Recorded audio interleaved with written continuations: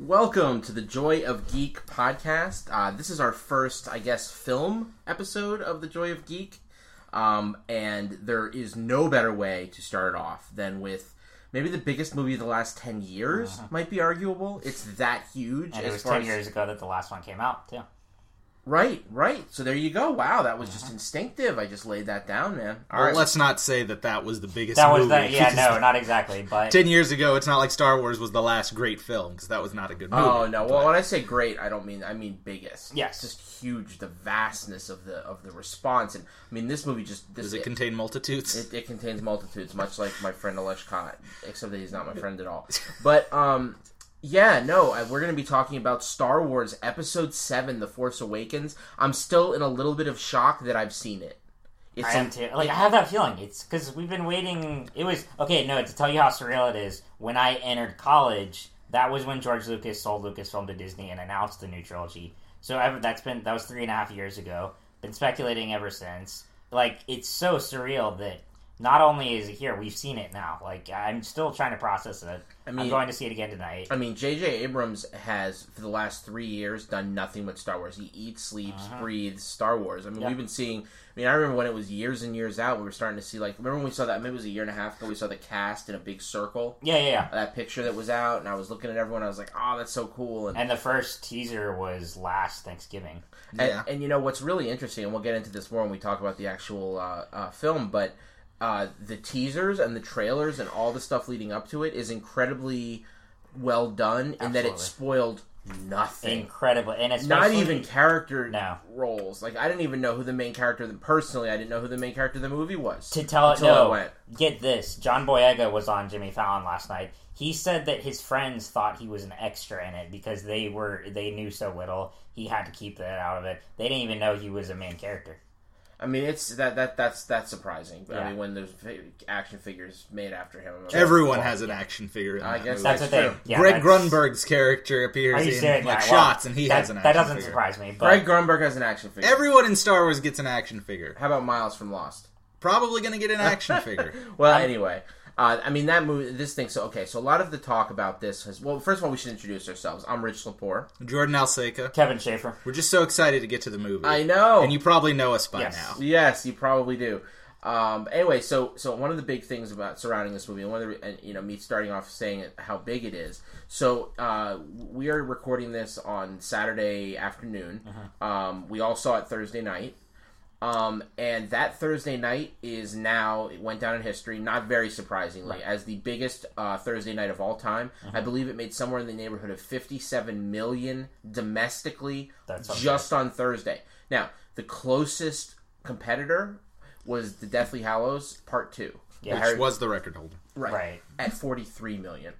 No, it's on track to break all the records, all the things. I think they're currently tracking it. 71 million then. I mean, it's they're tracking it to make $245 million this weekend, which blows Jurassic World out of the water by about 25% more. Well, and I think the biggest reason, and we'll get to this more, is that, Harry Potter, obviously I don't want to discredit its popularity or its significance, but all the Harry Potter films, more or less, are significant and in tone and in sync with the books, and so you had consistency there. With Star Wars, let's face it, we had the prequels were such a diversion from what we knew as the original trilogy. It feels like it's been 30 years since a genuine Star Wars movie. That's really true. I don't want to diss on Trilogy this all the time, but no, I was wondering where you were going to. Yeah, exactly. I was wondering where you were going to go with that because I was like, what? There's really no comparison there. Yeah. But no, you're absolutely right. It's the dearth of Star Wars stuff. We haven't had anything that was the feeling like Star Wars like this. At least for 10 years, but arguably for 30. Right. I would say Clone Wars is, maybe not, if you're talking just film, fine, but Clone Wars is amazing. So I'm going to defend that, but not that that's what this is about. Yeah. But yes, in terms of movies and the big budget, everyone's going to watch it type of thing. Exactly. Yeah, it's been a while. Yeah.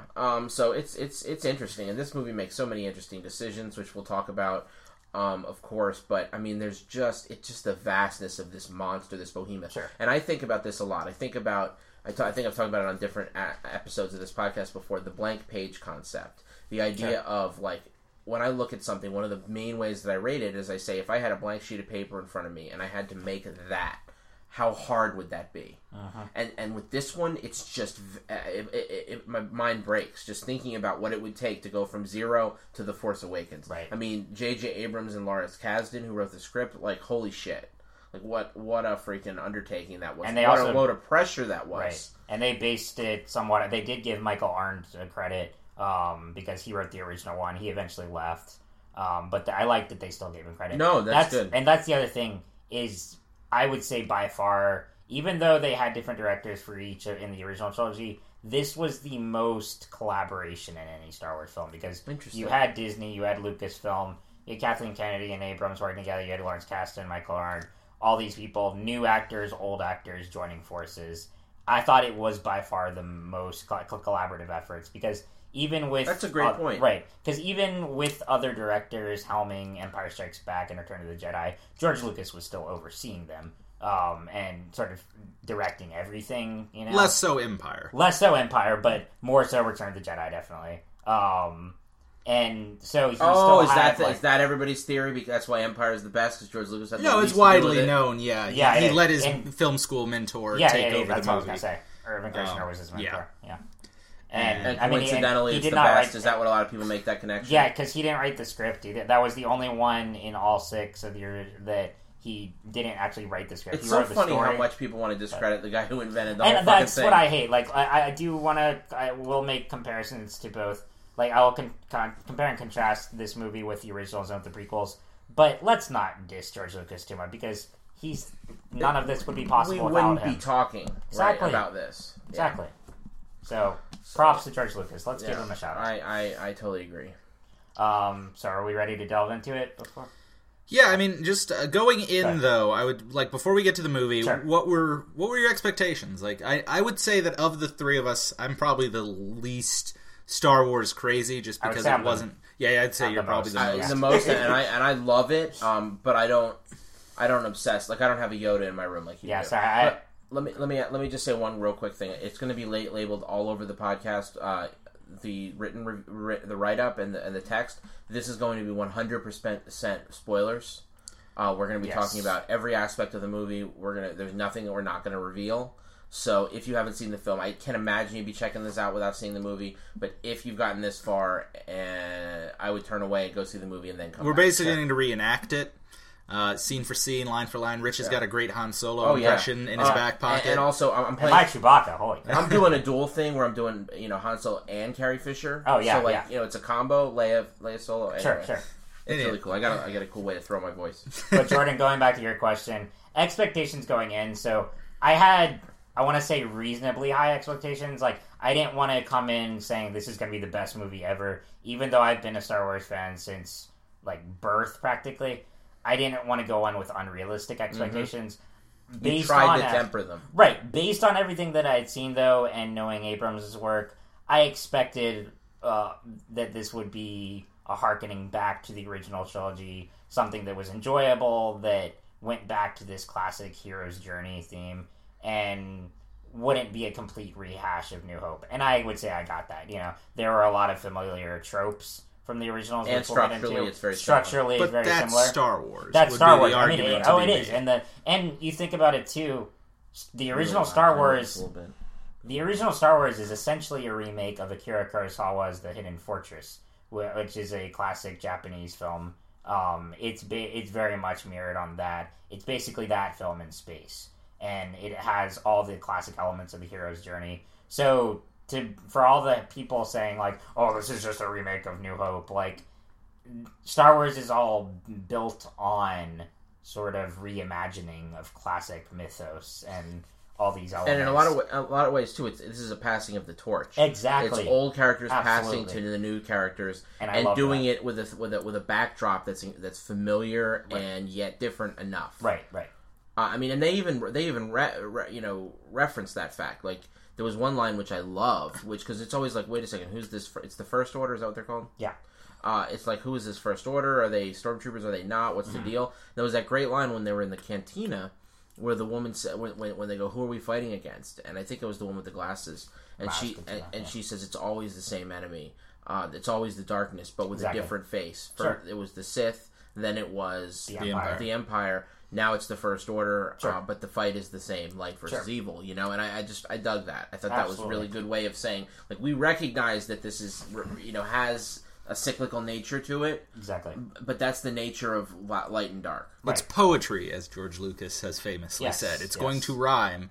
And I would say this does it better. I mean, not to get too much in the movie, but it's like, I would say this is a much better remake of New Hope, if you want to be derivative like that, than Return of the Jedi, which is definitely a remake of A New Hope. Right. But we'll get more into that. What were your expectations? I would say, well, again, I'd say for me, Star Wars is a thing that I appreciate. I never really understood how big it was until seeing the reaction to this movie, because... Really? Well, as a kid, I saw Star Wars, but it is not a trilogy I rewatched over and over again. I wasn't obsessed with it. I always liked it, but I didn't have those fond memories. I don't even remember. I'm sure the first time I saw Empire, I didn't know Darth Vader was his father, but I don't remember that moment. I don't have that story or anything. Right. So, and I saw the prequels, and those aren't a great place to get into Star Wars either. Yeah. I was 8 or 9 when. Possibly, actually, no, it's probably 7 or 8 when I saw Phantom Menace, and it was a solid movie. See, I for like what it was. I like being in that world, so that for that reason, I don't mind the prequels. Like, I enjoy spending time there. I enjoy meeting new characters there, and the fact that they were very different in some ways from the original trilogy is. I mean, it's enjoyable. I mean, so for me, like did I cut off your expectations? Yeah, but go ahead. No, you. But coming up on the prequels, those aren't great either. I mean, I didn't care enough. And again, I guess back then it was the same thing. I had many, many friends who were like midnight release. Their first midnight release was like Revenge of the Sith. And yet I didn't care. I saw it, and I hadn't seen the prequels until theaters until we watched them leading into this movie. So for me, Star Wars, the biggest thing I have a connection to has been the Clone Wars, because that was a show I watched over several years and enjoyed. So I would think that objectively, well, I'd still like to see it again before forming like a final opinion. But I would think of the three of us, I might have the best objective view of it, because Star Wars means... I don't want to say it means little to me, because it does mean a lot, and it's important. Less to you than it does to me. And that's but it's not formative. Right. Which I would say it is for Kevin. Right, absolutely. For me, the trilogy I love so much is Back to the Future. Which is predicated on never having sequels ever. And amen. Unlike Star Wars, which is super exciting to see. Yeah. And we'll get into our opinions on the movies, and that'll hopefully give us a wide range of opinions. But those are my expectations. Just from the previews and all the buzz, I thought it was going to be a great movie. And we'll see if I felt that way after seeing it. Because there are a lot of negative responses to this movie. Well, they are out there. That's inevitable. So we'll see if any of us feel that way as we go forward. But Rich, what were your expectations? So for me, I'm similar to Kevin in that it was always sort of like brought up to me as I was introduced to it like it was like this holy thing. I mean, this is something to be revered and respected and appreciated. And then I was old. I was a little obviously older when the prequels came out. Than you, Jordan, and then you, Kevin, and so like I went and saw them, and I really enjoyed them. I really understood what they were supposed to be, and I really enjoyed them. But to me, it was the first time I saw so the fervor didn't surprise me as much as you. It sounds like because I saw like so much. I was older when I saw all like the stuff going on around the prequel trilogy. I mean, it was insane. I mean, everybody dressed up. The theaters were just mob scenes. That time back, it was before theaters were as maybe had things figured out as much. You really couldn't see it opening night when those were out. Like you had to buy your tickets weeks in advance. That's why people were so worried this time, because there literally was like that. You couldn't get a ticket for a while if you didn't have a ticket in advance. Like they worked it really well this time. I mean, we got ours a week or two in advance, a couple weeks. But still like going into that last week, you needed to find a theater that wasn't maybe optimal Star Wars viewing theater to see it. Yeah, that's possibly true. Or you were seeing it really late. Just another cryptic thing. I got mine when they went on sale because the tickets for this one went on sale on my birthday, which is totally cryptic. That is very cool. And I would think, to add to your point, being a kid when that all happened, when you're a kid, your worldview is smaller and everything seems like it's just shouting at you for months and months and months. Like, that's how kids' movies are marketed. Yes. So it probably didn't seem like an out-of-the-norm thing. Especially because, you're so right. Because, like, if I watched cartoons now, like, on Saturday mornings, I'd probably seen Teenage Mutant Ninja Turtles, the movie cartoons, so much that I think that was, like, the biggest thing on the planet. Because when I was younger, the Ninja Turtles first movie was like, it blew my mind that it was coming out, and I was so excited about it, and it was all that was happening, like, in my world at that moment. And so I think it really has something to do with what you expose yourself to. But anyway, just to get back to my expectations, they were really high. I expected that J.J. Abrams was going to do an amazing job because I know how much he put into it. I know how much pressure he felt. I know the kind of guy he is. He's meticulous. He's detailed. He's intense as shit. And when I saw that cast, I was like, this cast is freaking brilliant. Yes. Like, especially for me, when I saw Adam Driver was the bad guy. Yes. That, to me, like, really, really, really got me excited. I was like, that is an awesome idea for a bad guy. And, I mean, and then bringing back the old cast, I was a little worried about that it was going to be too much, like, older cast members that were maybe too old to really do it right, which I found was not the case at all. They were incredibly, like, energetic and sprightly. I mean, I don't know that they're that old, but I mean, you know, I didn't want to see, like, a situation where they were so wanting to include people that maybe didn't have the energy or weren't really into it anymore. But no, they really were. They were all pumped, and they totally brought it. And so I was really into that. I just didn't know. My expectations were that I didn't know much, because they kept it very cryptic, and I loved that. And I stayed off all of, like, the, like, what does this mean and what does that mean? Except for, like, the one thing I think I saw was when they were talking about the toys and, like, listening to, like, when you pull the string, what the toy says. And, like, it was like they were trying to read into, like, what that was. One of them was Kylo Ren saying, that lightsaber is mine. And that kind of stuff. And so then I heard interesting things like that Kylo Ren is a fanboy. You know, of Darth Vader. Now, my personal opinion is that was a smokescreen, and a way to express the fact that he has an admiration for Darth Vader without revealing why. But nonetheless, that comment led me to think this was going to be a more modernized, like, very, like, culturally hip pop culture, like, you know, we're talking about fanboys and stuff, and I really expected it to be less classical than it was, less I don't know, more.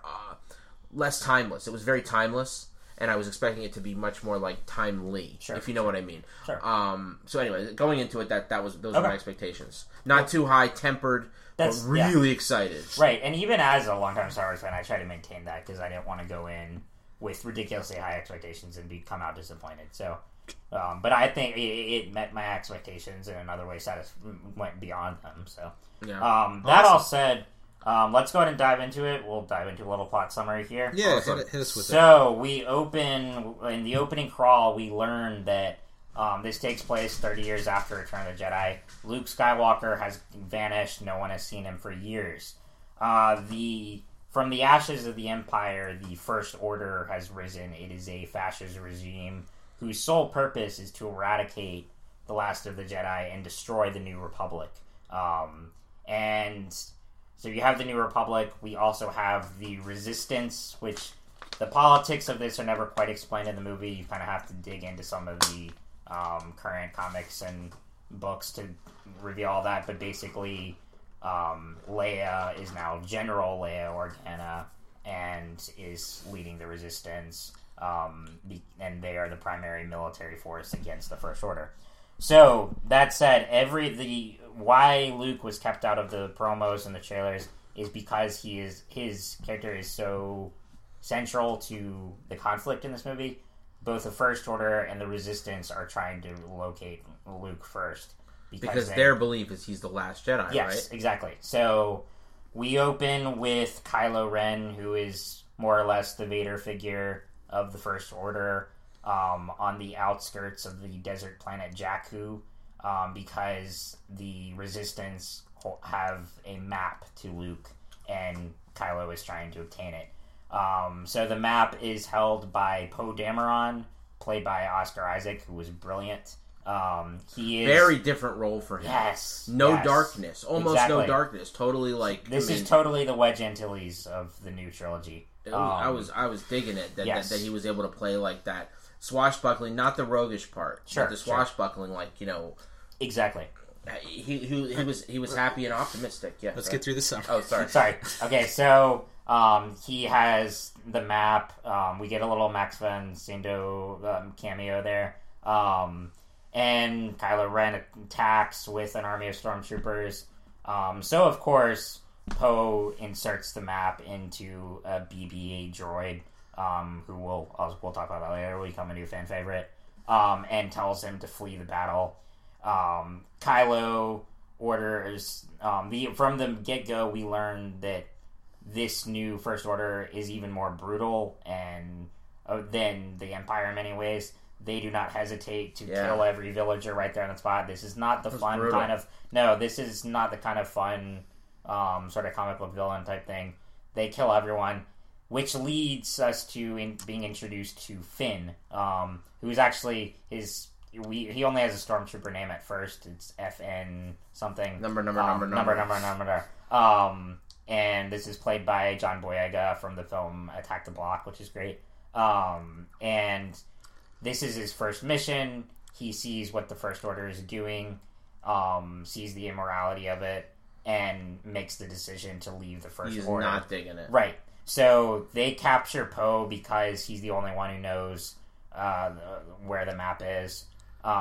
They take him aboard the Starkiller base, which is, they describe as about 10 times the size of the Death Star. And it's named Starkiller because Starkiller was the original name for Skywalker in the original George Lucas script. So they have Poe aboard the Starkiller base. They're torturing him. Finn makes the decision that he's done with this, so he helps rescue Poe, get off Starkiller base, and as they're escaping, their escape pod gets hit, and they land back on Jakku. And also because Poe is, again, trying to reunite with BB-8. Meanwhile, BB-8 droid arrives in a nearby village where he meets Rey, the Jakku scavenger, who is more or less the new Luke of this trilogy. She has that... She's looking to the stars, wanting to get away from her monotonous life, yada, yada, yada. So they cross paths. This leads to Finn arriving there, because after he and Poe get separated when their pod crashes. He stumbles in this village. Stormtroopers follow, thus propelling, really, the adventure from there.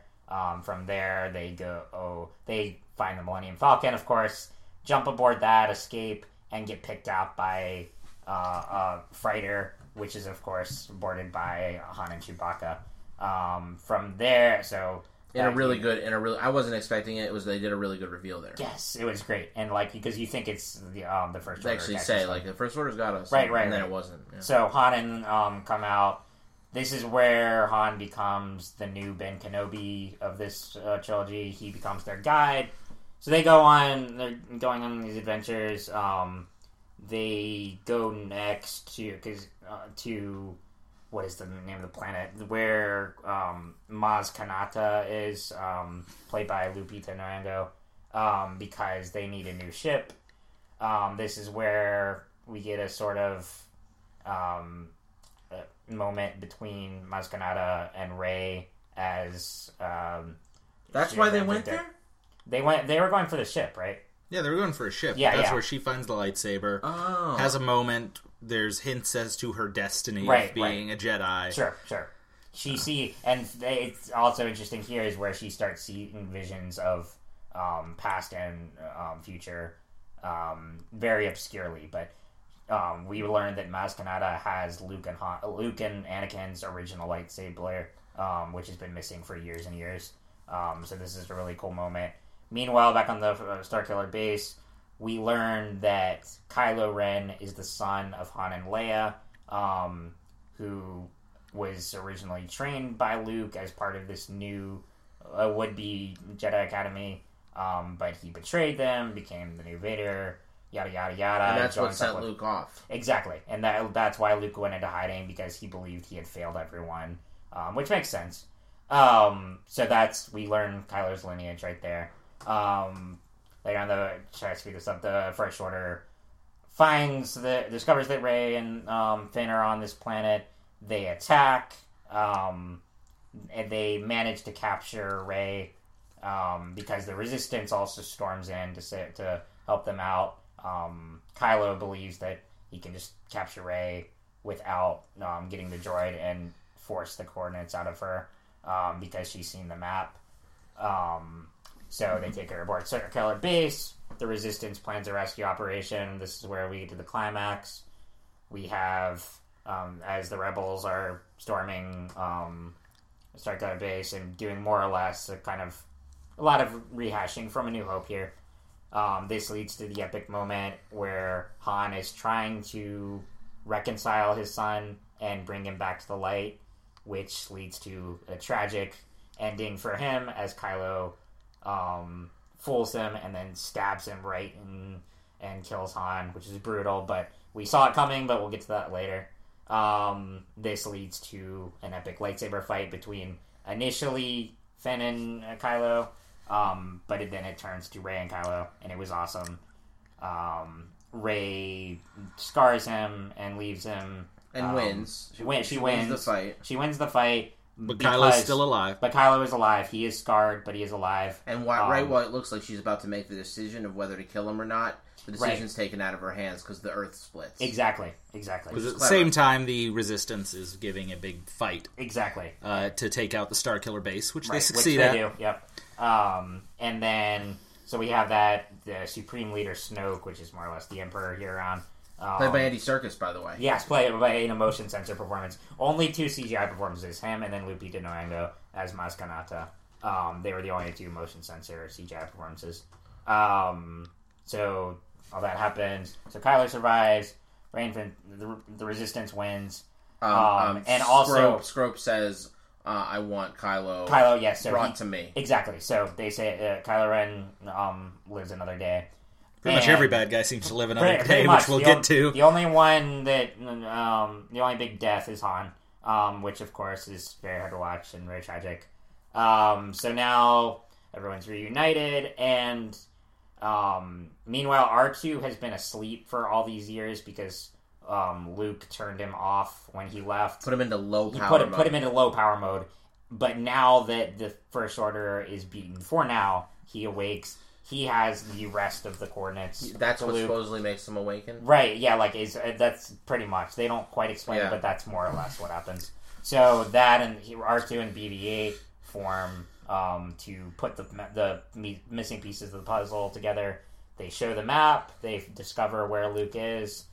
Rey, and then the movie ends with Rey going to this planet where Luke is. It looks vaguely along the lines of a Dagobah type thing with the final shot. He turns around, shows his face, and we see them in this sort of mountain rage with the ocean in the background. And she's trying to hand in the lightsaber. Yes, and she shows up the lightsaber. And he looks like he maybe is smiling. Exactly. He's about to smile. Roll credits. And the roll credits. Directed by J.J. Abrams. And then after the credits, there's a post-credits scene. I'm just kidding. Yeah, of the bad robot. Because Disney owns Star Wars. No. There is no post-credits scene. They're not Marvel. So that's more or less the movie. We got through the big moments there. So rolling back to the top of the film. Yes. All right. Can I say right now that was an awesome opening scene?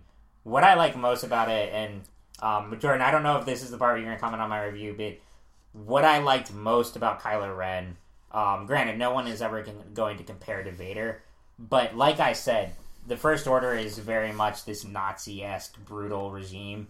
And I think despite Kylo's whiningness and sort of comparisons to Anakin, he was nonetheless brutal. And we haven't seen that in a Star Wars villain in a while, particularly with Dooku and Grievous. Dooku was too calm and seeming and sort of half evil, not even full, really. And Grievous they made into a total comic book, at least in Revenge of the Sith.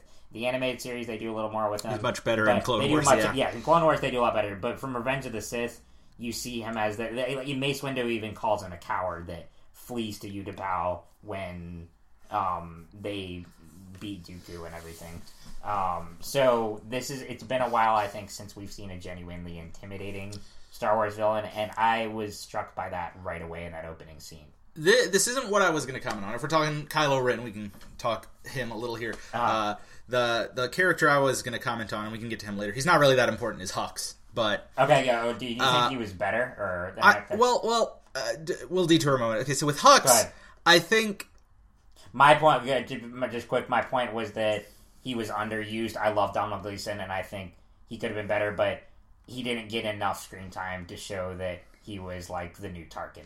See, well, that's where brutal. It is. Yeah, to me, the thing with Hux is I don't think, he filled the role. Yeah, and I think a big thing with expectation, which I'm sure we'll talk about more, is that, honestly, with Hux, I don't even think it was that big of an issue, because I don't think he even had a pre-release of the movie toy. But, like, with Phasma in particular, there was a big, because everyone has a toy... Phasma's the new Boba Fett. Because... she does nothing, but she's going to get all of the merchandise. Well, she'll also have bigger roles in the future movies. That's what I've been seeing in reviews, is that, like, all these people that we see on the side are so well set up. And I mean, that was J.J. Abrams' job. His job was twofold, right? Sure. It was to make an awesome, tenfold, really. But primarily to make a movie that the fans enjoyed, that bridged the gap between the original series and this one. But most of all, that kicks off and launches the series. Sure. The new series, right? Now, absolutely. And so with Hux, one, I think he's coming back, which will help and give him a chance to do a little more in the future. But, like, I think... Because when I came out, I couldn't remember if he was on Starkiller Base when it got destroyed. That's why I was thinking... Everyone pretty much... Like, the only one we don't see flee is Phasma, but they've said she's in future movies. And I didn't even think about it until after I wrote the review, so I'm like, oh... So you actually do see Dom Nall flee? Yeah, he specifically leaves the planet. But like with him, the thing is, I think he fills his role as well as he should. He does, I'm not blaming him at all. Like, and I think it's not even a major critique. Because really, Tarkin's not that big a presence in the first movie. I mean, he dies off, pretty much without any comment. He's just sort of there. The Death Star explodes. Now, because it's Peter Cushing and because he's such a beloved classic character, he's bigger in the mind, I think, and he's actually had a good bit of expanded universe filler with like the Clone Wars and Rebels. But he's got his own book too. Yeah, so he's grown, but I think the same potential is there for Hux. I think Hux has a great scene when he's given before the first firing of Starkiller Base. There's intensity there. Yeah, there is, like way over the top. But and that's the other thing I forget to mention: Starkiller Base destroys the entirety of the New Republic, because the New Republic is sort of out. All the central planets that it controls are blown up simultaneously by... Yeah, it's like an entire star system gets wiped out. Yeah. It's like the Death Star times 7. It was insane. It's one of the... It's like... It's almost crazy powerful. But... I mean, in general, like, there's a lot... Like you said, they're much harder core. And until you really put it that way, like, I didn't make the connection that... I mean, I knew they were hardcore, but how much more... But them, how hardcore they were in comparison to previous Star Wars evil organizations. I mean, it was at least times 10, like how brutal they were. I think that look, once you get to the point of genociding planets, I don't think genociding, like, more planets makes you more brutal. One? Yeah, I mean, I think if the Empire had been, on the outskirt position, they'd have gladly been, like, going straight for Coruscant. It's more that I just don't remember. Maybe I'm just not remembering it right. I just don't remember looking at, like, women and children villagers being just slaughtered, like, looking them right in the eye. Well, because the original movies don't show that. No, because they don't. You couldn't show that in the 70s and get a PG rating. Mm-hmm. Right. You'd probably be a hard R in the 70s if you show children getting murdered. This one is the only PG-13 movie other than Revenge of the Sith in the saga. Yeah. But what I think... Going back to Kylo Ren, long way back around. It's okay. We're going to be jumping all over the place. Kylo Ren... Yours is really loud now, just want to point out. It'll all balance out. Kylo Ren is... I like him overall. I do like him. But I think... I get what they're going for, and I do think it's supposed to be that he's a little unhinged. But I feel like the one part that didn't work for me, and it seems to work for most people, so, your mileage may vary. Okay. I didn't like his temper tantrums. Because they were a little, I felt they were a little over the top, and more than that, they were played for laughs. Did you think they were too close to Anakin? No, I didn't mind that. Like, I think it's important that he ties to his family, having him be unhinged and a little emotional works. But it's just the way he would, like, lose his mind and, like, attack stuff. Maybe if it had been more serious, or if he'd, like, killed people. But you'd ever see Kylo, like, lose it and kill his men. You just see him, like, attack computers. And the way it's played for laughs, like, when the stormtroopers walk up and he's, like, having a temper tantrum and they just, like, back it up. Which is a funny scene. To be fair, though, on the flip side, even though Vader killed people in his angry moments...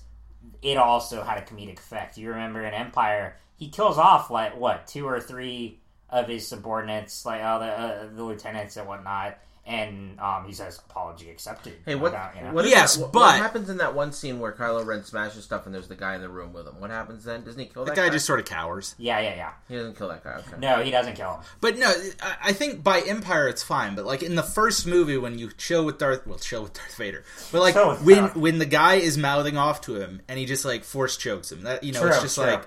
No, you get that this guy is powerful and he doesn't care unless Tarkin calls him off. Yeah. I mean, that's a good scene. And I don't know, I just felt like Kylo felt a little petulant. Okay, yeah. I was just going to say, my take on Kylo Ren is he's probably, aside from maybe Han Solo, my favorite thing about the movie. I really like Adam Driver. I really like him as a choice. Right. I'm like really low for some reason, but it's all going to be fine. Yeah, all right. You can't look at the levels on this. All right. Well, anyway, I love him in so many ways. I love when he takes off the mask, like how he looks like a child. He looks like somebody who is really trying.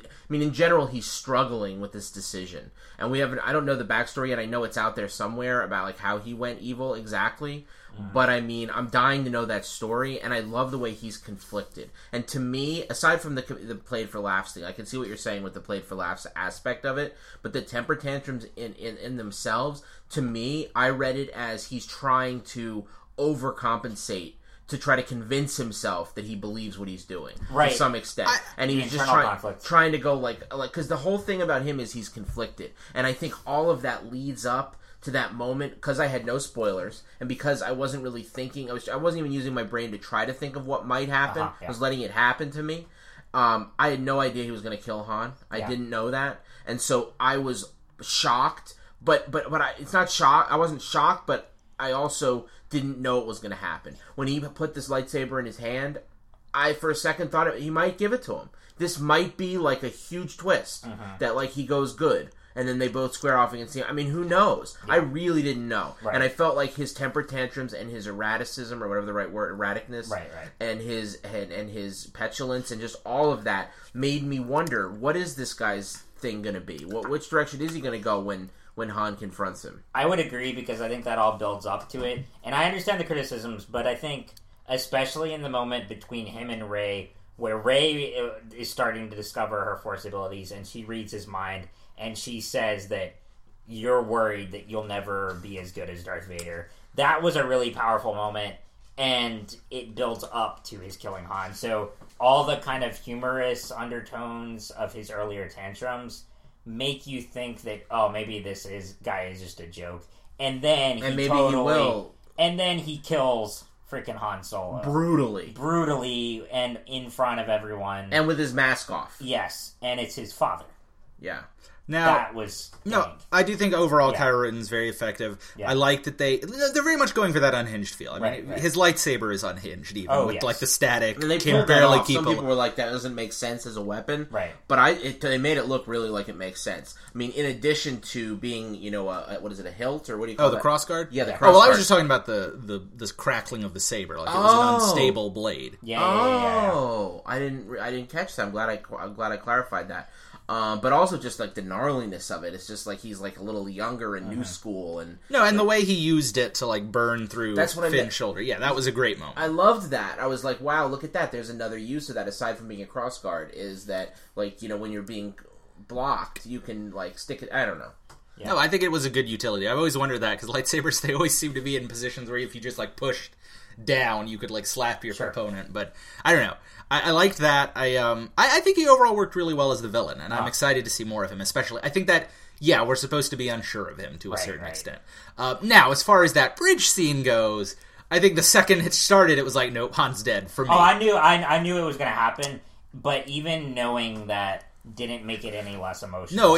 No, there were tears in our theater. I gave it 75% odds, but I thought there was a chance we'd have been surprised. Well, that's what I thought. The second they walked in and were looking, I was like, before then, like at the very start, I thought maybe, but as soon as you get the minty, like when Luke shows up and Ben is about to get stabbed by Darth Vader, which is essentially what that scene was. Well, and that's what it had to happen. Yeah. Absolutely, and hearkening back to that, because it is more or less a parallel to the Obi-Wan Vader fight in New Hope, we knew it was going to happen, but why I would say is that it is a million times more emotional is because there is way more conflict going on here. In the original scene in New Hope, well, first of all, the Honest trailer the other day for the New Hope one, described it as like two old guys poking each other, which is totally true. And also, Obi-Wan went into that fight completely ready to die, and because he knew it was time, he had done his part with Luke,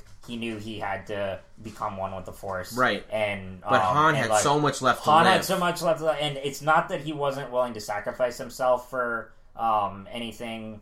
It was that he desperately wanted to bring his son back. And the real shame of it, too, is the fact that he actually, instead of bringing his son back, he now has contributed to his son being totally all in. Exactly. Like, there's no redemption in a tragic now. twist. I just can't see any redemption for Kylo now.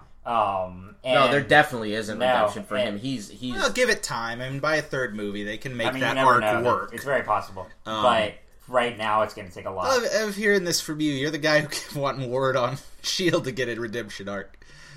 Oh, yeah. Well, I love Ward. Yeah. I mean, but after I saw him... Ward pop dudes, like 2 dudes in the face, like 3 different times. I was like, I don't know, man. Yeah. You know? No. The other thing, that Kylo Ren's original name is Ben Solo. Now, see, I didn't like that. Okay. Not just because of now obviously the expanded universe got jettisoned. That's why they did it. I'm entirely fine with the expanded universe getting jettisoned.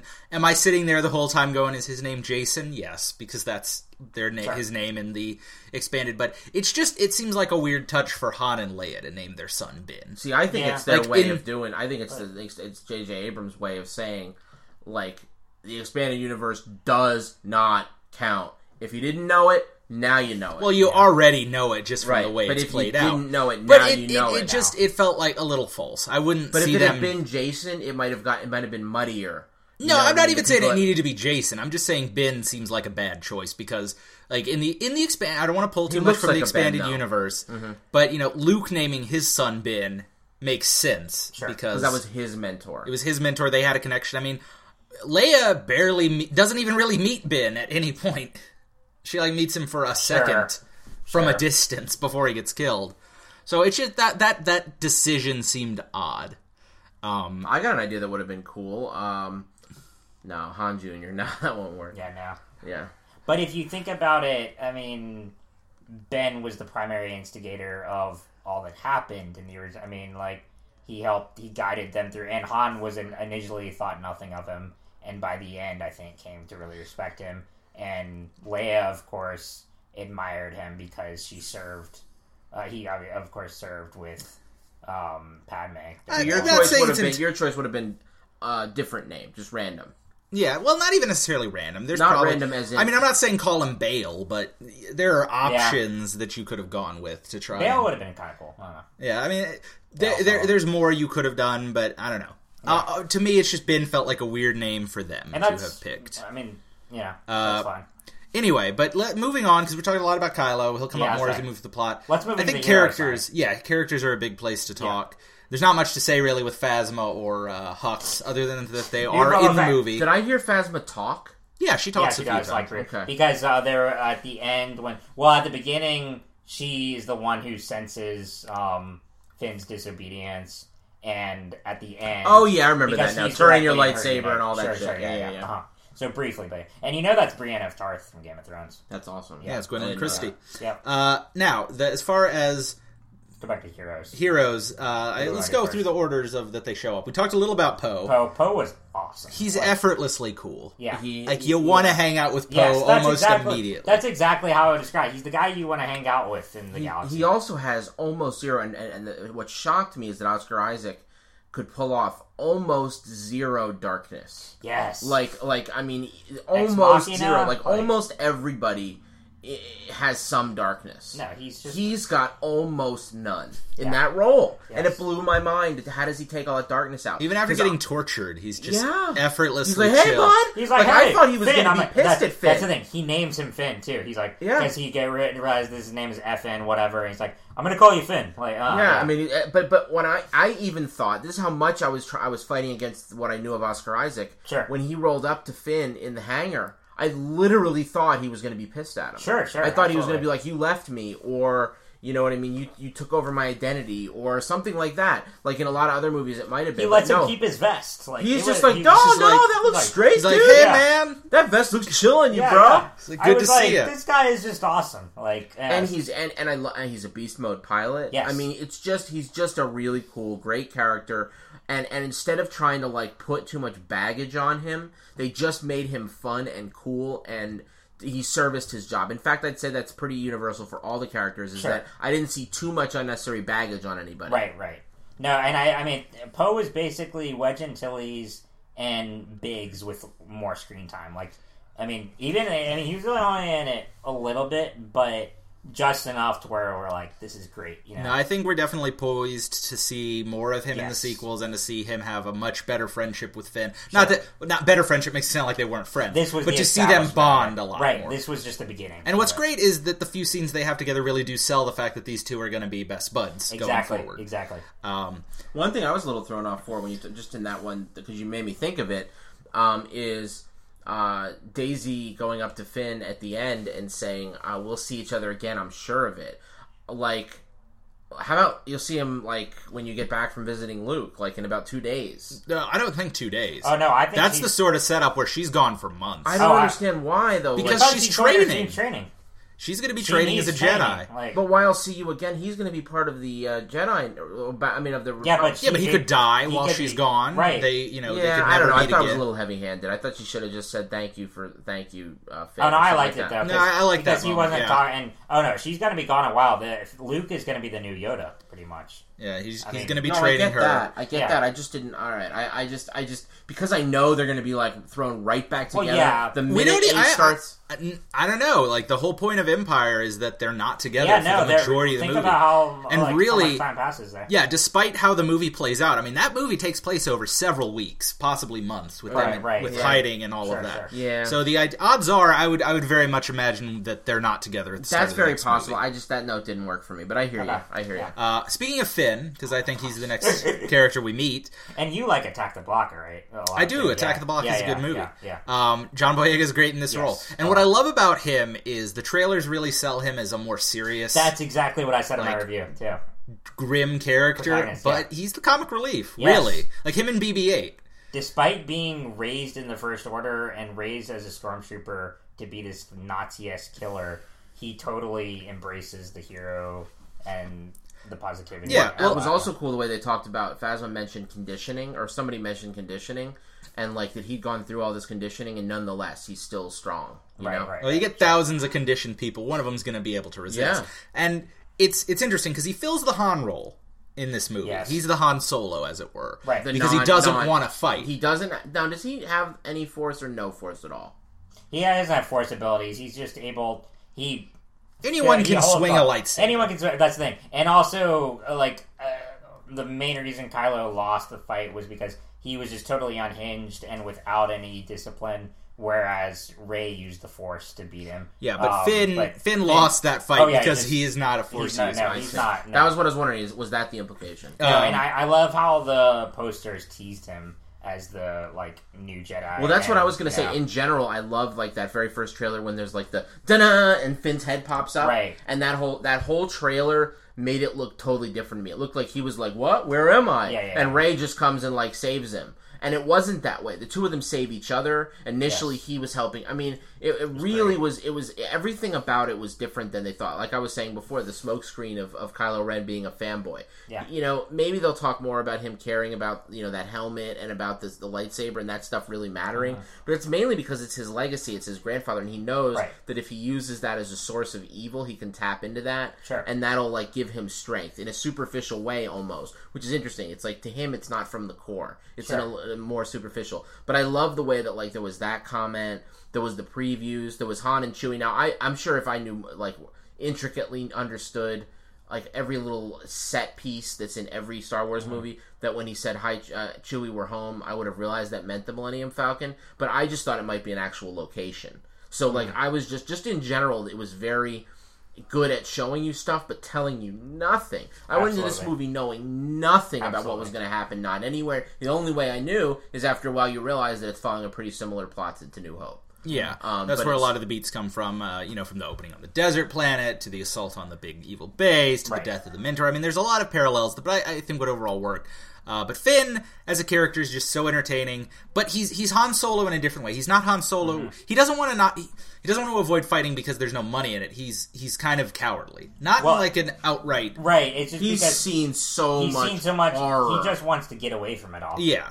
Yeah. And I think, and also here's the other thing. He's been in the belly of the beast. It's another interesting idea. So as much as there were old tropes, there were also a lot of new ones. Yeah. Here's a guy who's seen just how brutal. Mm-hmm. I mean, we've seen just a taste of how brutal these guys are. He's lived it. He's seen it. He's he's been conditioned to believe it, and the whole time didn't believe it. Imagine what it'd be like if you were like hanging out with Nazis and like you weren't a Nazi. You know what I mean? Like a lot of people hopefully that were, you know what I'm saying. Like right. Imagine what that must have felt. What that would feel like if you're a thinking, caring, feeling person and you're around monsters. Just how scary that would Absolutely. be. That you could see what humans are capable of. Whenever somebody does something really evil in this world, I always look at them and I'm like, man, like I can't believe you're capable of that, and you're a human being. And so knowing how brutal they are, in a lot of places, people say things to the effect of, evil will. One of the big things Game of Thrones does really well. Evil wins a lot in Game of Thrones because evil doesn't have the same standards. Uh-huh. They don't have the same limitations. They don't have the same rules. They don't care about so many things. So, like, to be good and win is much harder than to be evil with no standards and win. And so that's kind of like what I think he's seen. He's seen just they don't care. They'll destroy everything in their path. And he's seen that, and he's like, we got no shot. Right. There's no rebel alliance. There's nothing. We're fucked, and then until it became like about Rey, then he was like, I can't turn my back on this. Yeah, and that's the other thing about just quick about the First Order. They don't use any clones because the Empire, by the time the original trilogy came around, I think they were still using clones to an extent. It was more like human soldiers. Here, it's all human soldiers. Conditioned human soldier, which is interesting. Conditioned from birth, because all we know about Finn's past is that he was taken from his family. Well, it's also what allows there to be more diversity in the Stormtroopers, too, as opposed to one dude that's copied a million times. It's just one white dude. Sure. Well, there's still probably a lot of under the mask. We don't really see anybody, so there's probably still a lot of the same extras filling those roles at the moment. Oh, that's not what I meant. I meant if they and Daniel Craig have more diversity. Yes, Daniel Craig did you see that? No, I didn't. I heard of it. He has a cameo as a stormtrooper on the whatever planet Maz Kanata was on. He has a line. The Endor-ish. Like, yeah. What does he say? Does he say anything? He has a line. I don't know what it was. I forget. But he does have a line. Okay. But yeah, so Finn's great, and I think that right away they established the relationship between he and Rey as just being great. Ideally, friends. I could see them just being friends. Sure. Or I mean, I guess romance is in everyone's mind just because they happen to be the leads. But I also like the idea of just friends. I see it more as a friendship. Like, I could see it going either way, I think that is a really good. Right. I think that's really good. So if they do become lovers, like it will be based on a strong friendship and a strong mutual respect. And but so if Rey becomes a Jedi, then that might be out the window. But that's something I think they lifted from the expanded universe. We'll get there when we start talking about Rey. But so BB-8, I think, deserves a quick mention as just scene-stealingly. Might be the best character in the new movie. I love how much more they translated what he said. Yes. I don't remember R2-D2 being translated as much. In fact, really at all. Not comparatively, at least. Right. There's a lot of calling out his lines. Like, but I'm saying BB-8 was so many. He had so many great lines that were called out. Mm-hmm. So many. I mean, I loved when he was talking with Finn, and then there was the middle finger thing.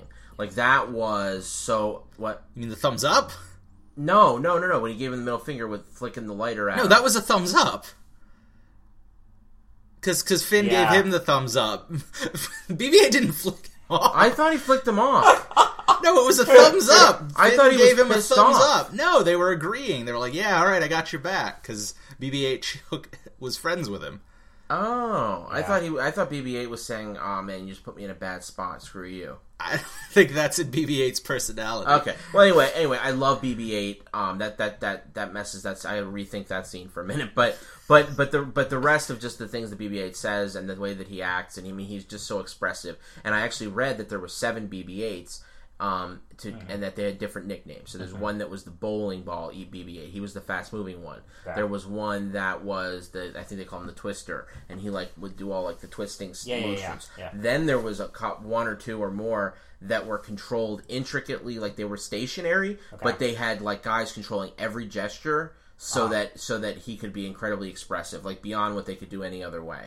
So that's why he's just so expressive and cool. I mean, that's a tough act to follow, to try to have. I mean, he's a little dude, and he really lives up in every way. No, I think he's a great evolution of the idea of the R2-D2 type character, and just highly entertaining and exciting to see more movies with him down the line. Right. As far as and he fills the R2-D2 type, obviously. Speaking a minute to the thing, there's not really a C-3PO type in this movie. I mean, we get a brief appearance by C-3PO toward the end. Very brief. Very, very brief. He has a red arm now. It was and it was also the best way to bring in his appearance, because he interrupts a nice sentimental moment between Han and Leia, who are now estranged, obviously, because which is how C-3PO rolls. Which is just, and it was perfect, and I think that got more cheers than... If it didn't... It got tons of cheers when I saw it. If it didn't get more than when Luke appeared at the end, it got just as much. It was that, What... side tangent. What got cheers in your theaters? Because I can think of all the moments that got huge cheers for us. So, obviously, the ending, the opening. When it goes, da-da, that was huge. Right. Han and Chewie. Han and Chewie. C-3PO, R2...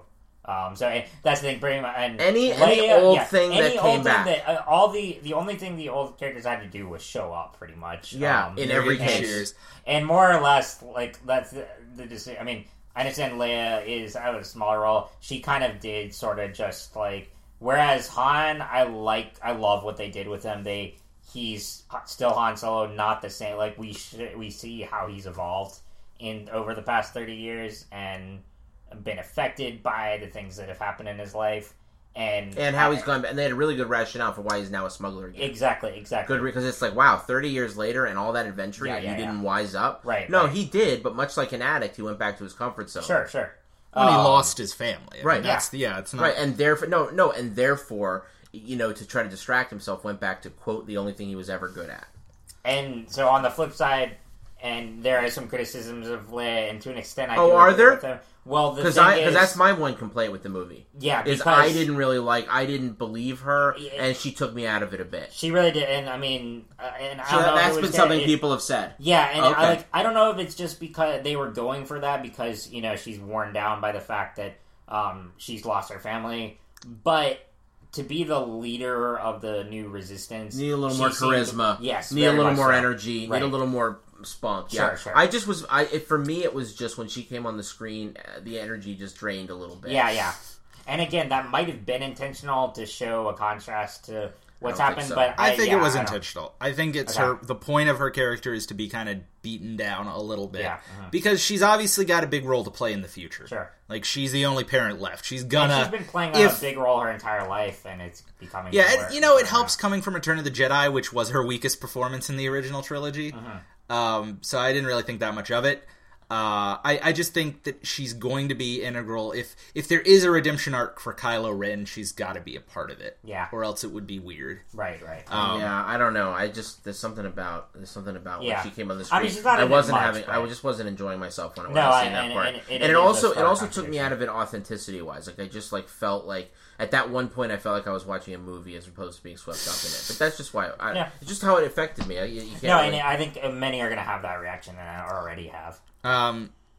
So let's see what other characters, because I'm saving the big one for last. Yeah, we do Rey at the end. Yeah, that's Rey. Rey, I think. One of her and Snoke. I think there's the most to speculate and say about. Okay. Other than that, we've got who else do we have?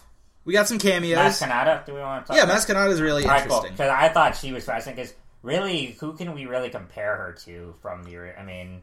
She's not the original, but more like Yoda-ish. But even then, Yoda is a Jedi Master. She doesn't. No, you're right. Though that is the closest connection. I think she's very wise. Right, she's wise. She's sort of this mystic, otherworldly being who is obsessed with collecting relics from all these eras of the saga. Well, she doesn't have the Force, but she is Force sensitive. Yeah, like I think because she's able to sense things, and I mean, she's a key player in pushing Rey toward her destiny.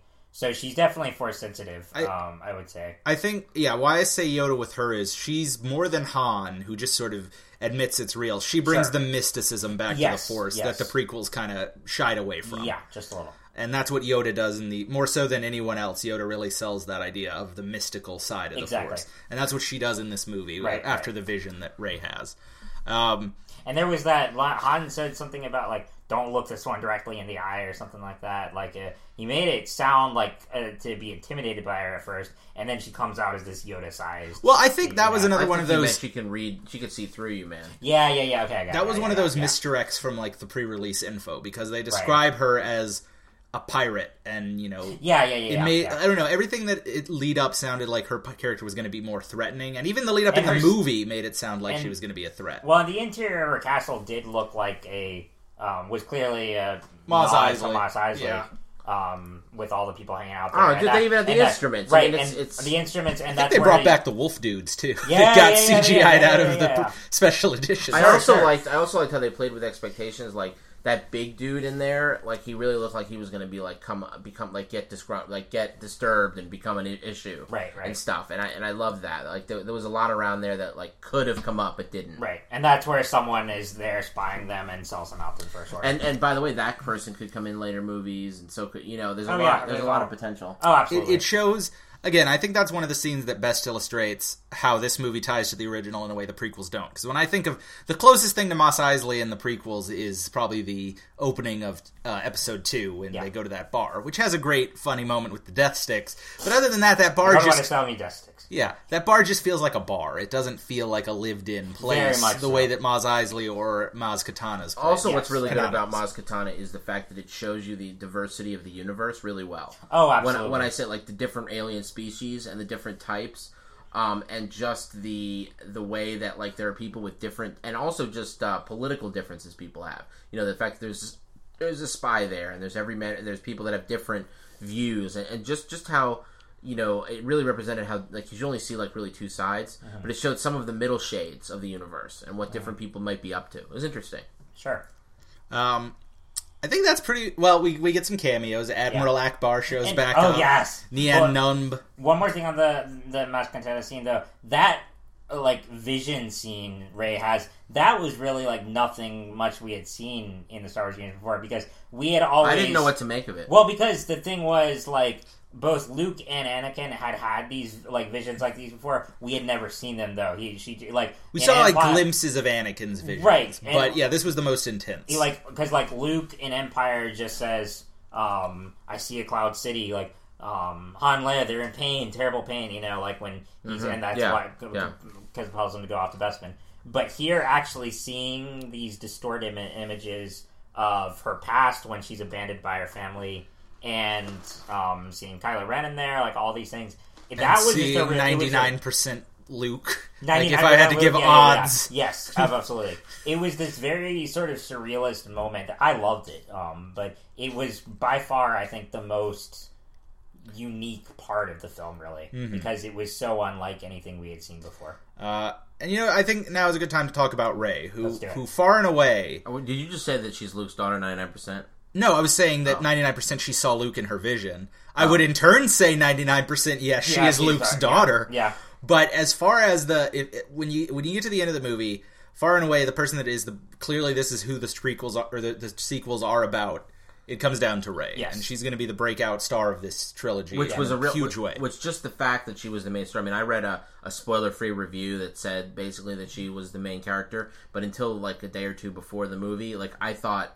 Really, that John Boyega was going to be far and away the number one character, and I was wrong. Yeah. I never had that just because there was a lot of just speculation on her being Han and Leia's I didn't see a lot of that. Yeah. I thought she was going to be more of what John Boyega was to John Boyega. I thought it was literally going to be reversed. I thought they'd both be in it a lot, but that she'd be like the scavenger that he would meet, and help him along on his journey, and be like scrappy and not nearly as refined and cool, and I don't know. I love how they played with those expectations. Yeah, I don't know. For me, it was just the fact that that she was the desert scavenger. I mean, she was clearly Anakin and Luke. Yes. I mean, that's where those parallels just made it seem like this would ultimately be her story. And I mean, other than the opening crawl and original series actors showing up, the biggest cheer our theater had was when she summoned the lightsaber. Oh yes. That was the yes. It's time. Yes. She's the character. It was also a huge twist because or a misdirect. Yeah, it was a misdirect in the advertising. No. I mean, physically on the screen, you see him pulling for it, and it flies right by him. Yeah. That was really well done. Awesome. It was really well pulled off, just visually. And just that fight, because I thought it might have been Luke. Right. I thought it was going to fly past both of them and go into Luke's hand, and he would have showed up. I literally thought that. Yeah. But so Rey, because I want to talk about that, the Luke of it all is worth mentioning as well. Oh, absolutely. But just Rey, she's instantly likable. You know, she's good-hearted. She's sensitive to the Force. She wants to do good and help the universe, but she also has this, dedication to trying to find her family as well. That's pretty heart-wrenching. Yes. She's just instantly likable, and you want to see more of her, and the end of the movie promises that we're going to see a lot more of her going forward. She's the star, and it was great. I know everyone that I saw it with loved her, and was excited to see more of her. It's great to see. Just the diversity of this movie in general is fantastic. It's not just a bunch of white dudes in space, right? Well, with Lando and Leia. Here's what he literally said. He literally said. He said, "For me, it was very important that this movie reflected our current world and what it looks like." Yeah, I think that's great.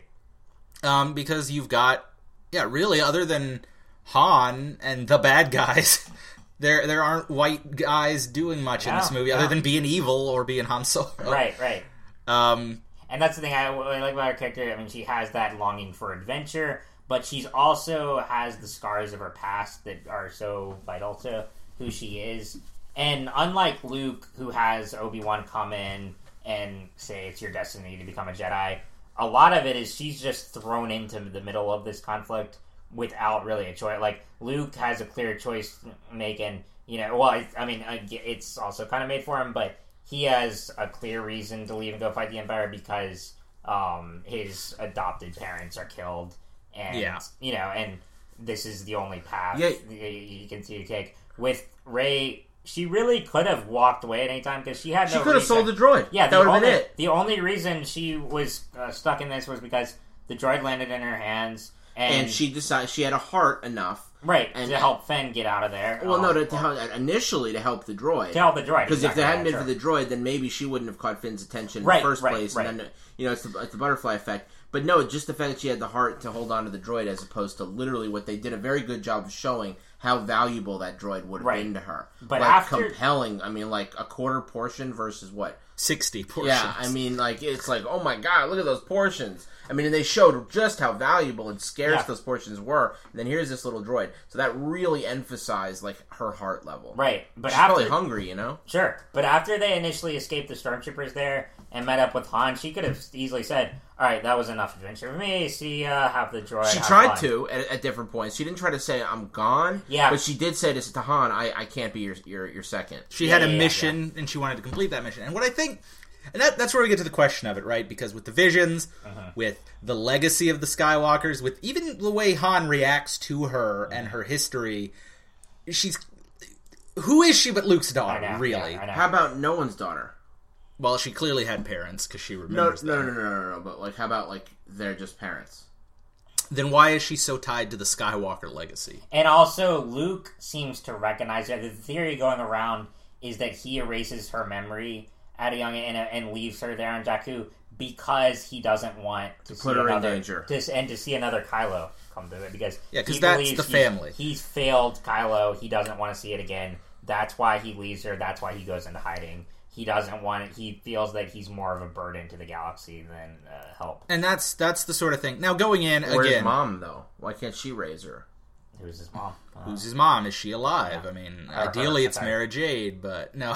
Again, expanded universe creeping in. But again, and that's an influence they had. There was a lot of thought of them being twins, especially with the parallelism on the poster of how they were holding their weapons, and just once it seems like they're cousins now, if they're anything more so than because once Han and Leia, it's like they would maybe mention something having abandoned a daughter on a desert planet as opposed to not. But it seemed like the way Han recognized her story, it almost seemed like, and wanted to give her, because obviously if he's honoring Luke's wishes, he's not going to tell her anything. Right. But he could want to protect her because they're related. Right. So I could see that being the case.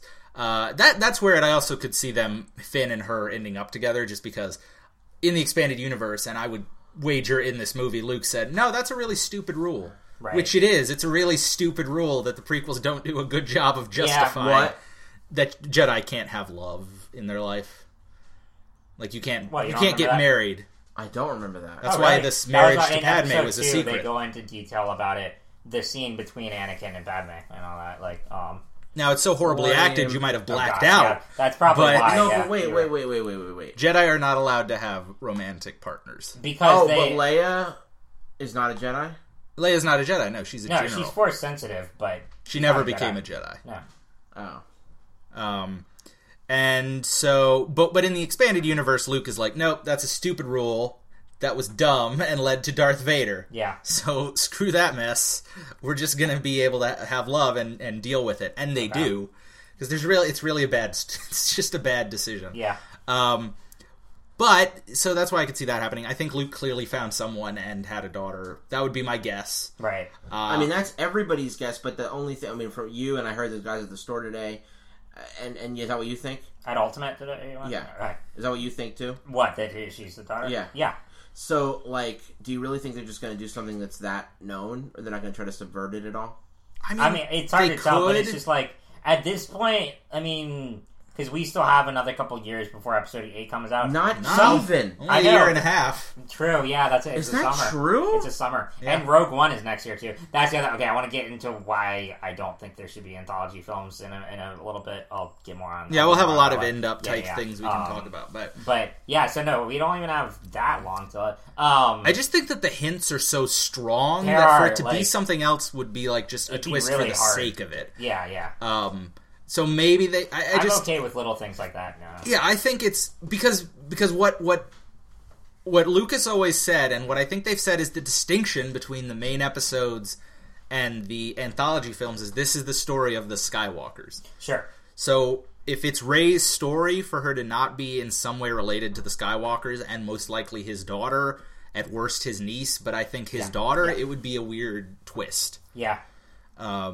And I think people want it to be her. They want her to be the hero who's a Skywalker and can continue the legacy in a positive way that Kylo Ren can't.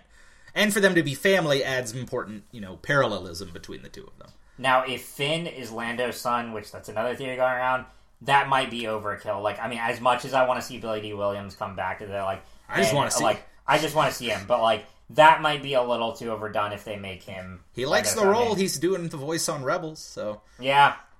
I would love to see him back. Yeah. I don't know. I don't think there's a need to connect. There's not as much say, need. There's two African American characters. Let's connect them. That's so on the nose. Yeah, that's always right. It is. Yeah, and it's really, there's no other African Americans that could have had a child. Right. Maybe he's Sana Solo. Is that her name? Sana Solo. Yeah. Yeah, maybe he's Sana's son. That would be kind of cool. And that would be a way to tie in. There's a lot of people. There were a lot of crazy theories. There were crazy theories that Ezra from Rebels was Kylo Ren. Which, I'm not opposed to those tying together. I wouldn't mind seeing Ezra or someone from the show show up. But it was just a weird theory like that. Yeah. So last big character, because I still want to talk about the action scenes. I think what was great about this movie is that it was characters first. Yes. But there are some good action scenes. So Snoke, Supreme Leader Snoke. Or Snoke. Snoke is Snoke, yeah. So what is that? He was interesting. Giant Voldemort is what we can say. Well, is he a giant? Is it a... I'm just saying the look. He looked like a giant. I like the way that scene played where it's are they putting a giant in the movie? And then it was a hologram. Right. So, he could still be a pretty big deal. Oh, I think he's that big. I think he still is, because... I think he's Jabba the Hutt all size. the holograms have been the same. Well, that's size. bigger than Jabba the Hutt. Oh yeah, but you could. All the holograms have been the same. They have been, but if they a galaxy far, far away doesn't have a size modulator, that would be weird. Yeah. I don't know. If he is a giant, it's just that's something that's never been talked about that there are giants out there, or at least not like this. I think. Interesting. But what is he then? He's some kind of otherworldly being. It looks like. Well, he's really creepy looking. Yes. What do you like? What are your theories? The I haven't delved too much into it. No. I don't think we know enough. We know that Kylo Ren is not a Sith, that's confirmed. I read it in a magazine. We know that I mean, because he's a dark Jedi, like, basically. Right, like, okay. So, we know Snoke as the, like, new Emperor type thing, like, he wants to finish Kylo Ren's training. I mean, it's really hard to determine. I mean, I don't know as far as anything about where he came from. Well, they've said his identity is a secret, so there's something more to him. Yeah. My biggest thought, and this is pretty far-fetched, I'm not saying it's likely, but I could see him ending up as being the Emperor. Like, reborn. Really? Because you never see his body. He's a badass Force user. He falls down. But if Darth Maul can survive a drop like that, cut in half, I could see the Emperor. Because all that happened... Here's the thing, because... In the original trilogy, it worked, but they've shown what a badass Jedi are in the prequels. And they specifically say in the crawl that the First Order rose from the ashes of the Empire. Yeah, so the possibilities there. I don't necessarily know that that's true. I mean, obviously, it's a possibility though. I don't want to. Maybe they're trying to do what George was trying to do with the prequels, right? Where he was like, "No, it's supposed to be a big reveal that Palpatine's the Emperor." Oh gosh! Even though it's obvious from like the first scene. I mean, look at the dude. Wait, the old creepy guy that's trying to mess with everything? It has the same the same face what? And nose? What? No, that doesn't... Same voice? Yeah, same actor. That can't be. That was ludicrous, yeah. But... I don't know. So that's interesting. I'm sure there's so many characters to learn more about, and that's exciting that there's so much more you want to see and more but that movies. Would be genuinely surprising if it was. Yeah, it would be a really good twist. But who knows what they'll do? I'm sure it'll be somebody. Did you say one of the movies coming up is Han Solo's prequel? Yeah, that's I'm glad, especially now. See, okay, can we talk about the anthologies for a minute? Because after this one being so good, and given Star Wars what it is, I really don't want the anthology films at this point. That's no slam to the directors who are helming or anything like that. Yeah, I agree with you. It's just like those kind of stories should be kept within the books and the comics. Yep. It's just going to be... I don't want Star Wars to become an MCU thing. No, they're monitoring the waters, and here's the real reason too. Is that, I mean, I'm going to enjoy the hell out of them. So on one angle, I'm going to enjoy that. I'm glad they're doing it because I want to watch them.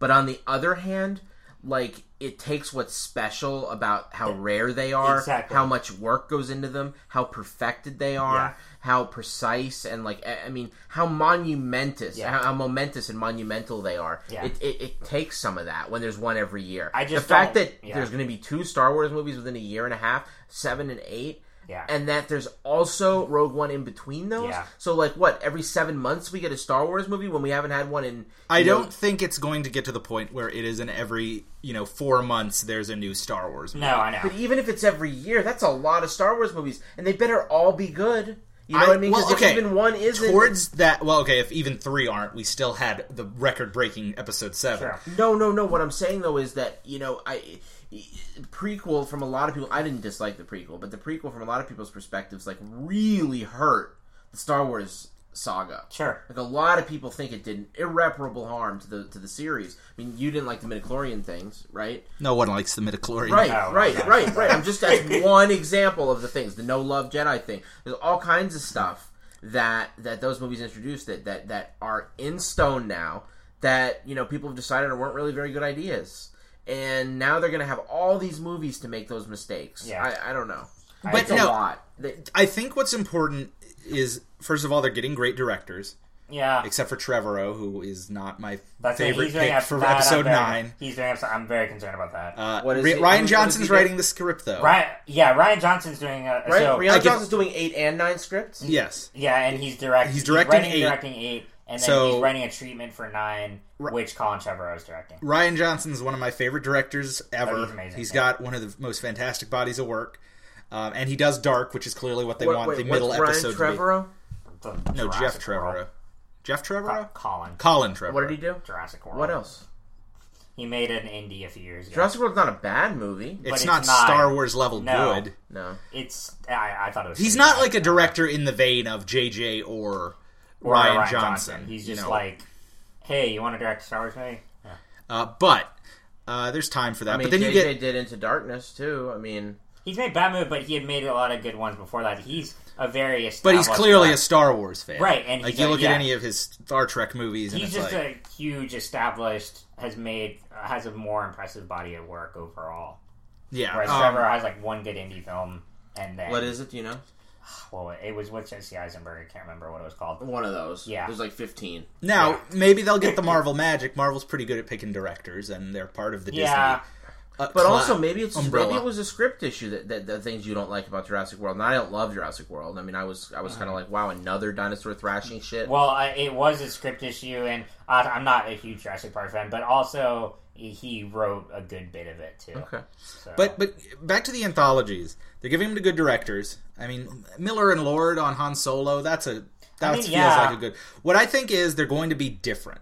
And they're going to purposefully not feel like I hope so. Original trilogy and new trilogy. Yeah. They're going to be, let's do a heist movie in Star Wars. Let's do a Smuggler's Run type movie in Star Wars and be different things that tell stories in a world people want to live in. That's what so it sounds like what they're doing is they're saying, okay, expanded universe doesn't exist anymore as far as in canon.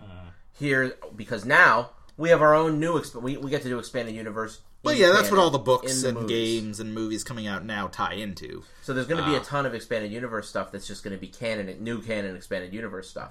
And so in that way, if you look at all the comics and the books and all that kind of stuff, like you could say, well, Star Wars would have been better if none of that stuff had existed. I mean, I hear what you're saying because the movies are the main genre for it and to muddy that water.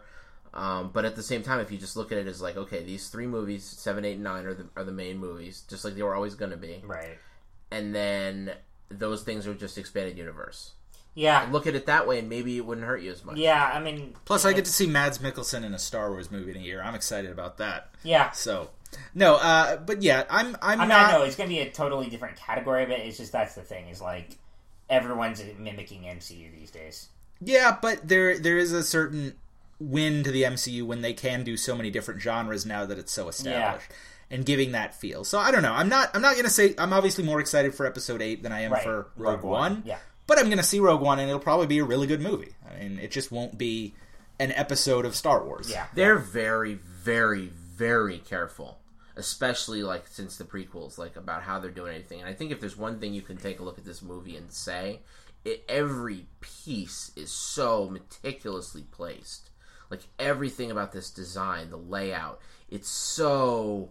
Like, I think some people's issues with anybody who has any problems with the movie says like it's like a carbon copy structurally of the original, and that's big. That's the big criticism, and that it didn't like even like places that like it, like IGN will be like 8.8 or 8.5 or something, and they'll be like, you know, it's really great at being like Episode 1 again, or like at bringing a new generation into Star Wars, but they don't seem to. And I've read other reviews that don't seem to want to say like this movie blew my mind.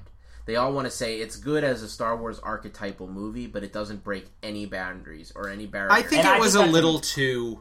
Maybe I think there were one too many callbacks, would be my sort of feeling. There was a little too much, but I think it's a misreading of the film to call it a complete reboot, a complete remake. Yeah, no, I agree with that as well. But just that it's like that. Oh, it is. And I mean, that was intentional. And that they were wishing that it had been more of like, you know, just as good. I mean, it's almost an impossible wish. I think just as good, just as reminiscent, and just as many good like fan service moments, but also more groundbreaking, more revolutionary, more new. I think I don't know. Going back, it's like Star Wars as it was is in many ways it's a trope story. Like it is based around tropes. Joseph Campbell's The Hero's Journey is the So Tim was talking about that last night. Now it's a trope.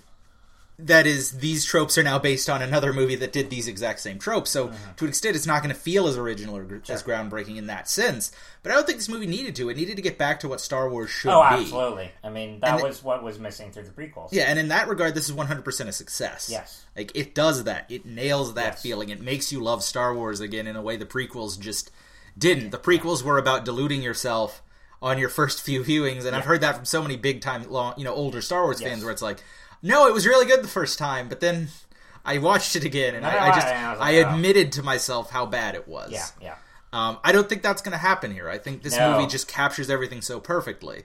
I just really think it's a perfect mix of old and new. Yes. It doesn't have the groundbreaking piece. I don't really care though, and I don't need that in Star Wars. I don't either. Yeah. But also, I mean, we may get that in Rogue One and expanded universe stuff. Maybe that's what that's for, is breaking the new ground. And I think Episode 8 will be much more not experimental. That's not the wrong maybe word, but it'll be more original in its structuring. Yeah. Well, quite possibly.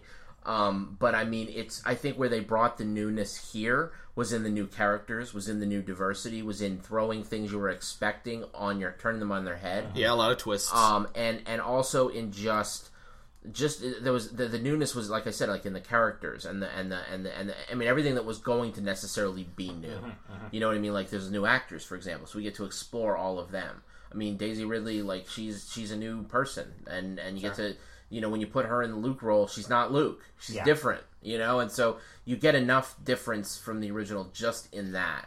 Sure. I was surprised that was so little Luke. I really thought there'd be more of him. I thought that's the big question. Yeah. So the here's the problem with Luke. You can't say he's not in the movie because that's going to piss people off. But But when you say he's in the movie, 30 seconds. Yay. Not even. He doesn't have a line. Yeah, I know. There's no line. See, I think they wanted you to go in this movie with as little as information as possible. And they did a great job of. And not seeing him on the poster and all that works, but by building up the mystery, I think even the reviews are building him up as more than he should be, because even all the reviews are like, to even say anything about Luke Skywalker will spoil him, and it's like, well, that makes it sound like he's a really big deal, and he is to the plot, but he's more a MacGuffin than he is a character. I was going to just say MacGuffin, same thing.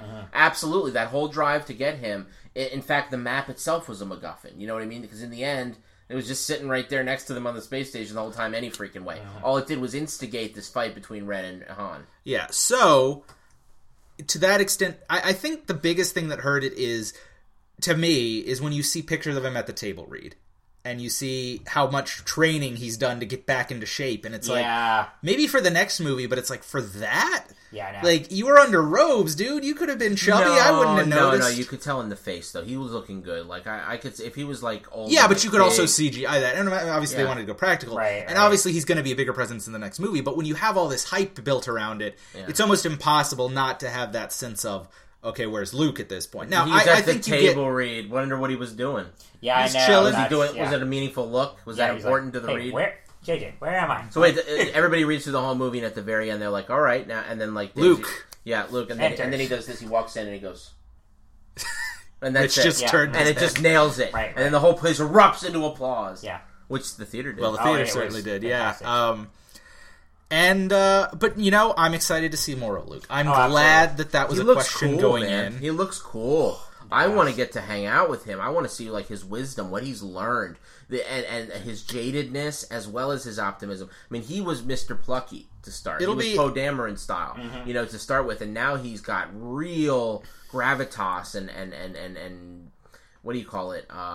Just he's been beaten down. He's seen the world for how cruel it can be. I think an extension of what Ben Kenobi was in New Hope, because we have him be a backstory for him, right? Because even with Ben Kenobi and having seen everything, at that point he had come to this point where he was ready to become one with the Force. So there was still that bit of jovialness to him, that he wasn't as much beaten down anymore. Like he was excited at the prospects of Luke becoming the next Jedi, and it continues that parallelism. Right, but here, but here though, even in that moment, like you said, there might have been a smile there. I saw more of a reluctance in that moment. Yeah, that's what I felt. Yeah, that, like he's like, because he made it as hard as he could for everyone to find him, and now that they finally have, he knows he can't.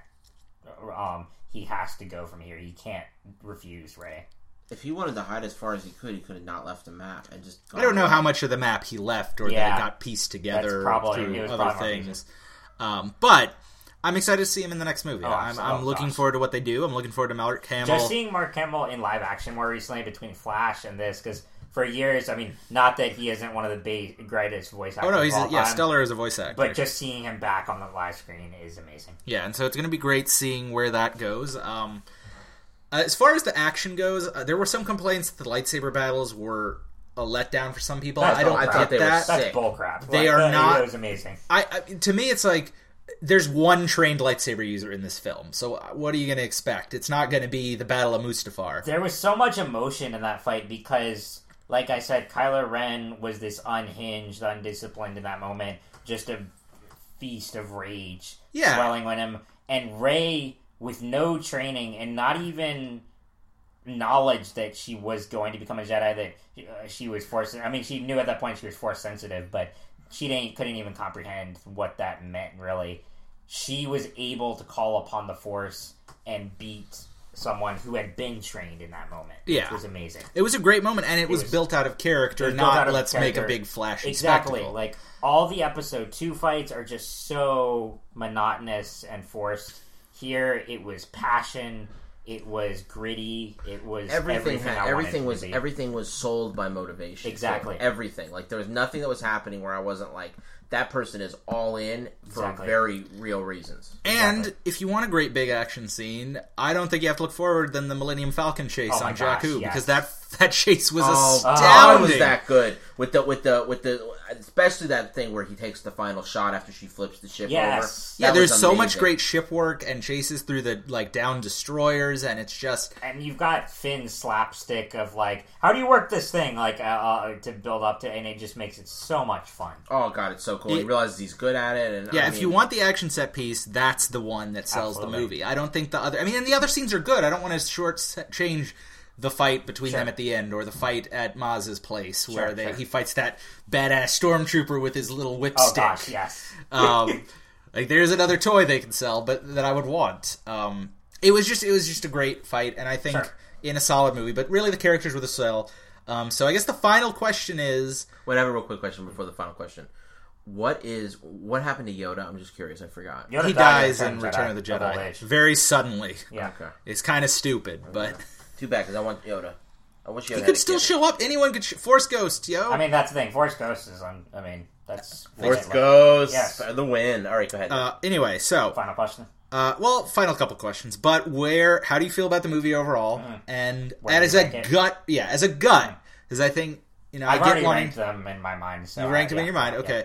So there's that, and then who was your favorite new character from this movie? Those would be my big things. Go ahead. All right, so first of all, I gave it 4.5 out of 5 stars because really, kind of I got like some slightly underdeveloped characters, a little pacing, but nothing hugely minor. Overall, great experience, exactly what I wanted. I would rank this fighter. It would be Empire is still the top, followed by New Hope, and then this right here. So above Return of the Jedi, just a cut below New Hope and Empire, because Empire will always be the best. There's just no debate about that. New Hope was where it all began. It just had everything. That's where it all started. This is just a cut below it. It's a great homage to it. I enjoy it more than Return of the Jedi. It was exactly what I wanted to be. Favorite new character? I'm not to say Poe. It was just so much fun. Like, it's very close between him and Finn. Rey is probably... it's really close between all three, if I could, Poe, Rey, and Finn. But Poe is the one I had the most fun with. That's understood. Yeah. Rich, what about you? Rating them as far as where it goes in the order, I have to see the originals and the prequels again, because I haven't seen them in a couple years. So it's just I can't even gut it. I would say right now, I'm most excited about Force Awakens. You know Shocking. What I mean? So, right now I would say that if I had to watch any of them again, it'd probably be that one, but it's hard to say. I'll have to get back on that one, and I will later. But as far as characters, by far my favorite was Kylo Ren. I think you guys know that from what I've been saying so far. I love him. I think he's freaking amazing. I like his lightsaber. I like his mask. I like the actor. I like the way he talks. I just love it. And I love the reveals. There was the most twists in this movie were surrounding him, and I love a twist, as Jordan and you know. And so Kylo Ren's my favorite. Close second is Finn and Rey are tie. That's it. Yeah, I like both of them equally. I'd probably give. No, I like them equally. I can't. That's the thing. I couldn't either. The chemistry was so perfect because they both linked. I mean, obviously every protagonist is an outsider, but the way they fed off each other, that chemistry. It's I almost would say a perfect duo. There's an award at certain an MTV Movie Awards Best Duo, and that's them. Yeah, I mean they're just an amazing duo. Sure. But we didn't even mention how good Han Solo and Chewie stuff was. Well, yeah, they're great together. I mean, as always. But I mean, they recaptured that magic and then some. Yes. Yeah. And then as far as a rating, I give it if you could give it a 4.75, a 4.9. Almost perfect. Yeah. All right. For me, I'll agree on the rating. I think very few movies I think are completely flawless. I would give this 4.8, 4.9 out of 5 if I were doing a rating. And As far as ranking it, for me, again, like I said, I am not the most connected to the Star Wars films, so I don't have as much of the emotional baggage that a lot apparently everyone in the world seems to have. Across from. Yeah. But so for me, I see it as two metrics. I always like to put films in these metrics because I think, there's best movie and there's favorite movie.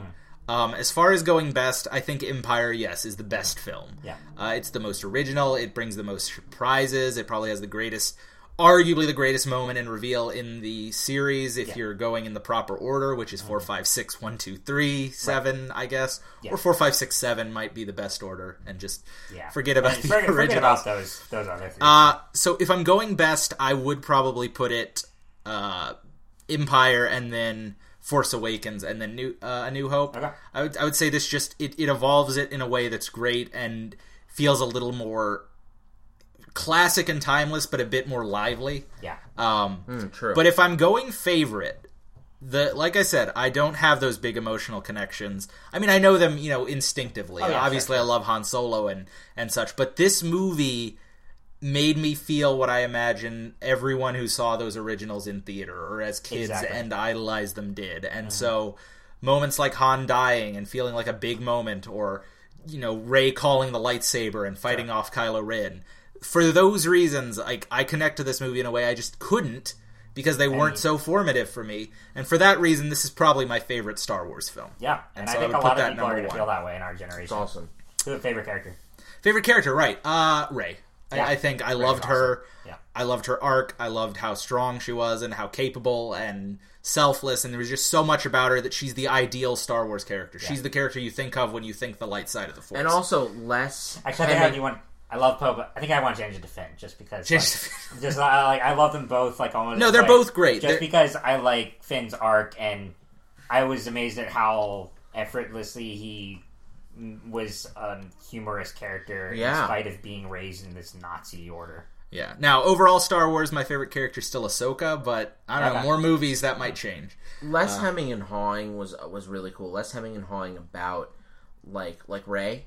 Less I'm not sure if this is my destiny, or I don't know what I'm thinking, or I'm really conflicted, and there wasn't too much of it. There was enough. There's always got to be a little conflict because it's you're on one path and then you switch to another. Her whole life forever was about getting back, staying on this planet, waiting for my parents to come back, and then it switched to this. So there was a little bit of hemming and hawing, I'm not sure if this is my plan, but not too much. None of the characters did too much whining or complaining about about what they're leaving behind. You always saw where they were coming from. Right, exactly. And it always made sense. It wasn't cheap, oh, I'm not sure, but they're going to be going that way. Yeah. In this one, it's I understood why they were conflicted, and they didn't oversell that, especially Rey.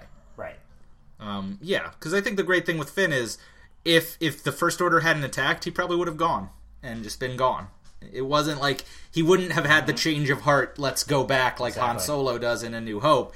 He got caught in and he wanted to save Rey. I mean, that's the thing that's great. These aren't people that necessarily feel their destiny and, know they have to do this. They do this because it's what they want to do. She wants to help BB-8 and then go home. Yeah. It's not like she suddenly wants to go on the great adventure. Right. Yeah, you're right. Well, especially we have to remember this is in a backdrop of there being people thinking Jedi is a myth. I love that angle, too. It's Jedi is not an accepted thing. The Force is not an accepted thing. It's like religion. Well, they've been all but wiped out for 50 years. Right, and that's amazing that's the belief. I thought 30 years. No, well, 50 years would have been the prequels. Yeah. 30 years since Return of the Jedi. There's a 20-year gap between Revenge of the Sith and New Hope. Yeah, so it's over 50 years since the Great Jedi Purge. Yeah. Right. But yeah, so overall, I think we all really, really liked Star Wars. Yes. I don't think that goes. I think that goes without saying. It was just a fun time, and also I highly recommend the new comics too. I've been catching up on.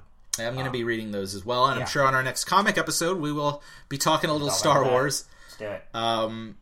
But for now, this has been a lot of fun. We hope you guys enjoy.